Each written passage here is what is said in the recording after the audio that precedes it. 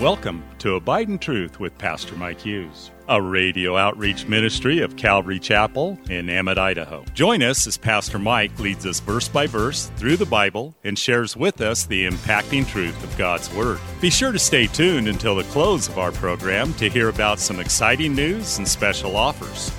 We'll also tell you how you can obtain a full-length copy of this entire message. And don't forget, you can always catch up on Mike's teaching on our website at ccemmett.org.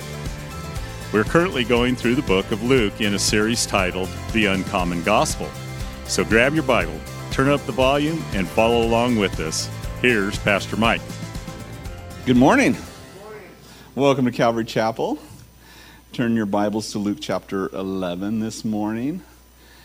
Truth bomb. In verse 37, and he, Jesus, as he spoke, a certain Pharisee asked him to dine with him. So he went in and sat down to eat. And when the Pharisee saw it, he marveled that he had not first washed before dinner. And all your moms are like, yeah, wash those hands, boys. You know, you can't just sit down and eat. That's not what this really was. And it was washing of the hands. This is what they're talking about here. They would wash their hands, and really what they would do is take an eggshell, that was emptied out and cleaned, and then they would dump an eggshell worth of water on one hand and an eggshell worth of water on the other hand on the front, and then they'd turn it around, they'd do it this way and let it run down their elbow. I mean, we're not getting anywhere there, right? That's not 27 seconds or whatever it's supposed to be, underwater with soap. It was for show. It was a ritual cleansing. It was a spiritual thing, supposedly, that they were trying to do. Nothing wrong with washing your hands before dinner. Although Lyle insists that's why I got sick in Mexico, because I washed my hands too much or something. I don't know. So you need to eat more questionable things, he's telling me. I'm like, I don't know about that, Lyle. But this has nothing to do with hygiene. This was what they did because of their oral law. And the oral law was what we know as the Talmud, which has been written down. But it was the Mishnah and the Guyana, I think is what it's called. And those two things mixed together made up the Talmud, which was the oral law, basically the laws or the rules that went along with the Bible or the God's law. And they had a lot of rules and practices that they put on at that time equal level to the Torah. They said God gave us not just the Torah, but also the oral law, which was not true. Jesus would say about them, this is where Jesus would usually clash with these guys. Jesus would say in Matthew chapter 7, verse 6 through 9, it says, Jesus answered and said to them, well did Isaiah prophesy of you hypocrites, as it is written, this people honors me with their lips, but their heart is far from me, and in vain they worship me, teaching as doctrines the commandments of men.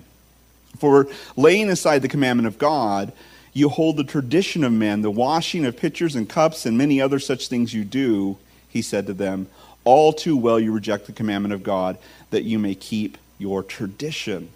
And so Jesus would clash with them. He would call them what they called the traditions of the elders or the oral law. He would call the doctrines and commandments of men. And so this is what we're dealing with here. Jesus isn't being unclean or gross or something like that. But notice it doesn't say that they said anything to Jesus. It just says that they marveled. And we don't know if they made a big show of that. They're rolling their eyes or gasping or something. I don't know. But it says that they marvel. And then Jesus drops this truth bomb, verse 39. Then the Lord said to him, now you Pharisees make the outside of the cup and dish clean, but your inward part is full of greed and wickedness. Foolish ones. Did not he who made the outside make the inside also, but rather give alms of such things as you have, then indeed all things are clean to you. Yesterday morning, I was getting a glass out of the cupboard, and that's always a sketchy thing to do in my house with 6 kids who do the dishes. And I grabbed it out, and I always take a big whiff of it, because usually it's too dark in the morning. I don't turn the lights on or anything. I just take a big smell to smell if it smells clean. And I could smell kind of a slight soap smell, so I thought I was good to go. And I went in and I filled it up with water. And then as I drank it down, I drank it all the way to the bottom. I had gone outside, and it was light outside, and I looked in my cup, and in the bottom of the cup was kind of a skim of some white milk something or other. Isn't that the worst? You just drink it down, and I'm already having some kind of parasite thing going on that I've been dealing with, and I'm just like, that is so disgusting. I want to bring it all back up. It's like, oh man. It's so gross. You've been there where you've drinking, maybe you're at a restaurant or something, you drink a glass of water and you look as you're drinking it and you see this scum and you're like, I hope that's on the outside and not on the inside. It's awful. What Jesus is talking about here is our motives, or their motives, but also our motives. Are we trying to look spiritual while hiding what's really on the inside? Because that's what's important. It's not what's on the outside. It's not all the robes and all they strap boxes to their heads. They did all these things to look super spiritual. They'd make a big show of their prayers. They'd make a big show of their washings. They'd make a big show of their tithing. They'd make a big show of everything. But Jesus is saying, no, it's not what's on the outside. You wash the outside of the cup and dish, but you don't wash the inside. And I think we can do this too. We go through things, Christians do, to put on a spiritual show. Maybe we talk about the prayer we had that morning or whatever, and it's not natural. We're actually doing it not for the motive of just telling somebody something, but actually to drop this, kind of saying, hey, this is what I did this morning. This is how spiritual I am. Some people wear Christian clothing that just, not because they want to be a witness for Jesus, but because they want other people to think that they're spiritual. I've noticed a lot of big crosses lately. Have you noticed that?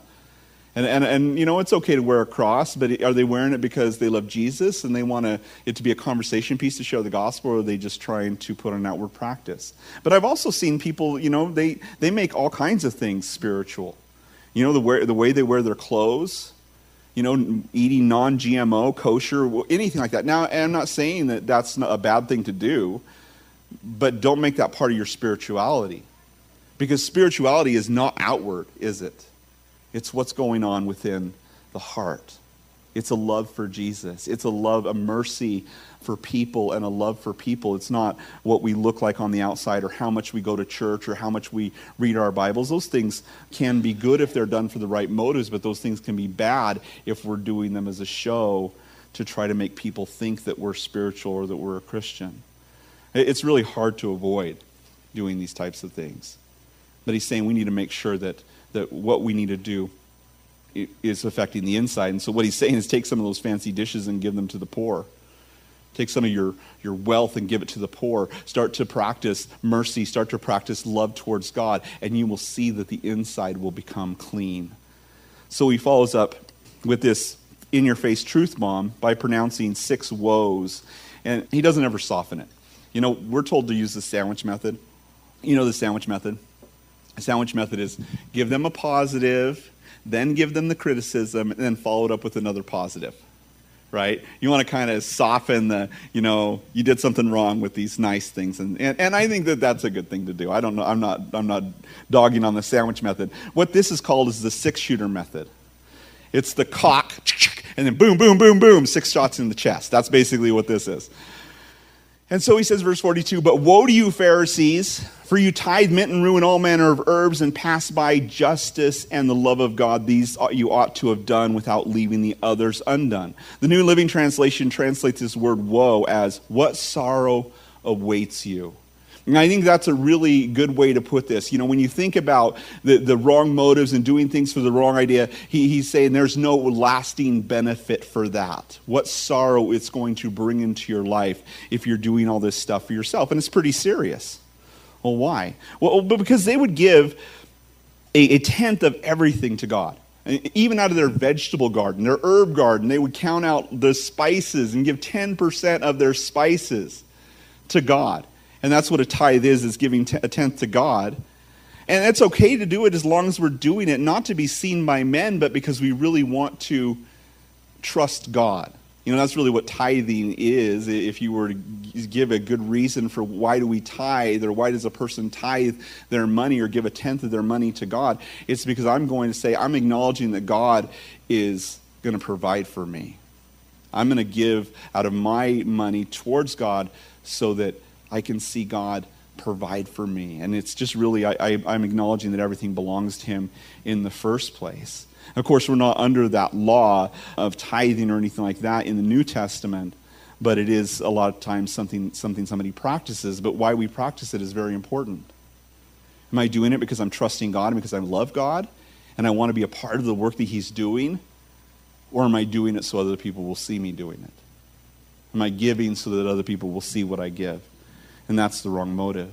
He says you shouldn't have left those things undone, but what you should have done is you should have drawn close to God with justice and the love of God.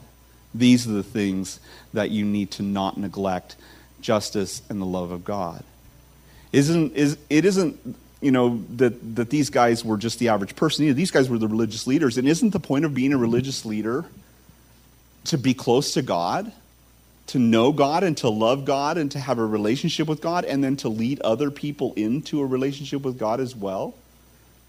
And that's my whole desire to be a pastor. And not that I know much, but I do know that growing up in church, basically every sermon I heard was, you need to be doing this, you need to be doing that, you need to be doing more of this, you need to be doing more of that. And I had no love for God, and I didn't want to do that stuff, and I didn't want to go to church. Thanks again for listening to Abide in Truth with Pastor Mike Hughes. If you would like a copy of today's sermon in its entirety, call us at 208-365-0991 or send us a text at 208-991-2756. Be sure to mention today's date. You can also listen to Pastor Mike's latest message on our website at ccemmett.org. And don't forget to search for Calvary Chapel Emmett on iTunes and YouTube. Remember to hit subscribe when you're there. Thanks again for listening, and remember, always abide in truth. Until next time, God bless. Abide in Truth is a radio outreach ministry of Calvary Chapel in Emmett, Idaho. You saved my soul till the very moment when I come home. I'll sing, I'll dance, my heart will overflow. Calvary Chapel of Emmett would like to invite you to watch our services live on Facebook. You can watch us every Sunday morning at 8:30 or 10:30. Just go to our page, Calvary Chapel of Emmett, and scroll down for the live service. It is an interactive experience. While on our page, feel free to watch previous Sundays as well. So join Calvary Chapel Emmett Sunday morning at 8:30 or 10:30 on Facebook. We look forward to seeing you.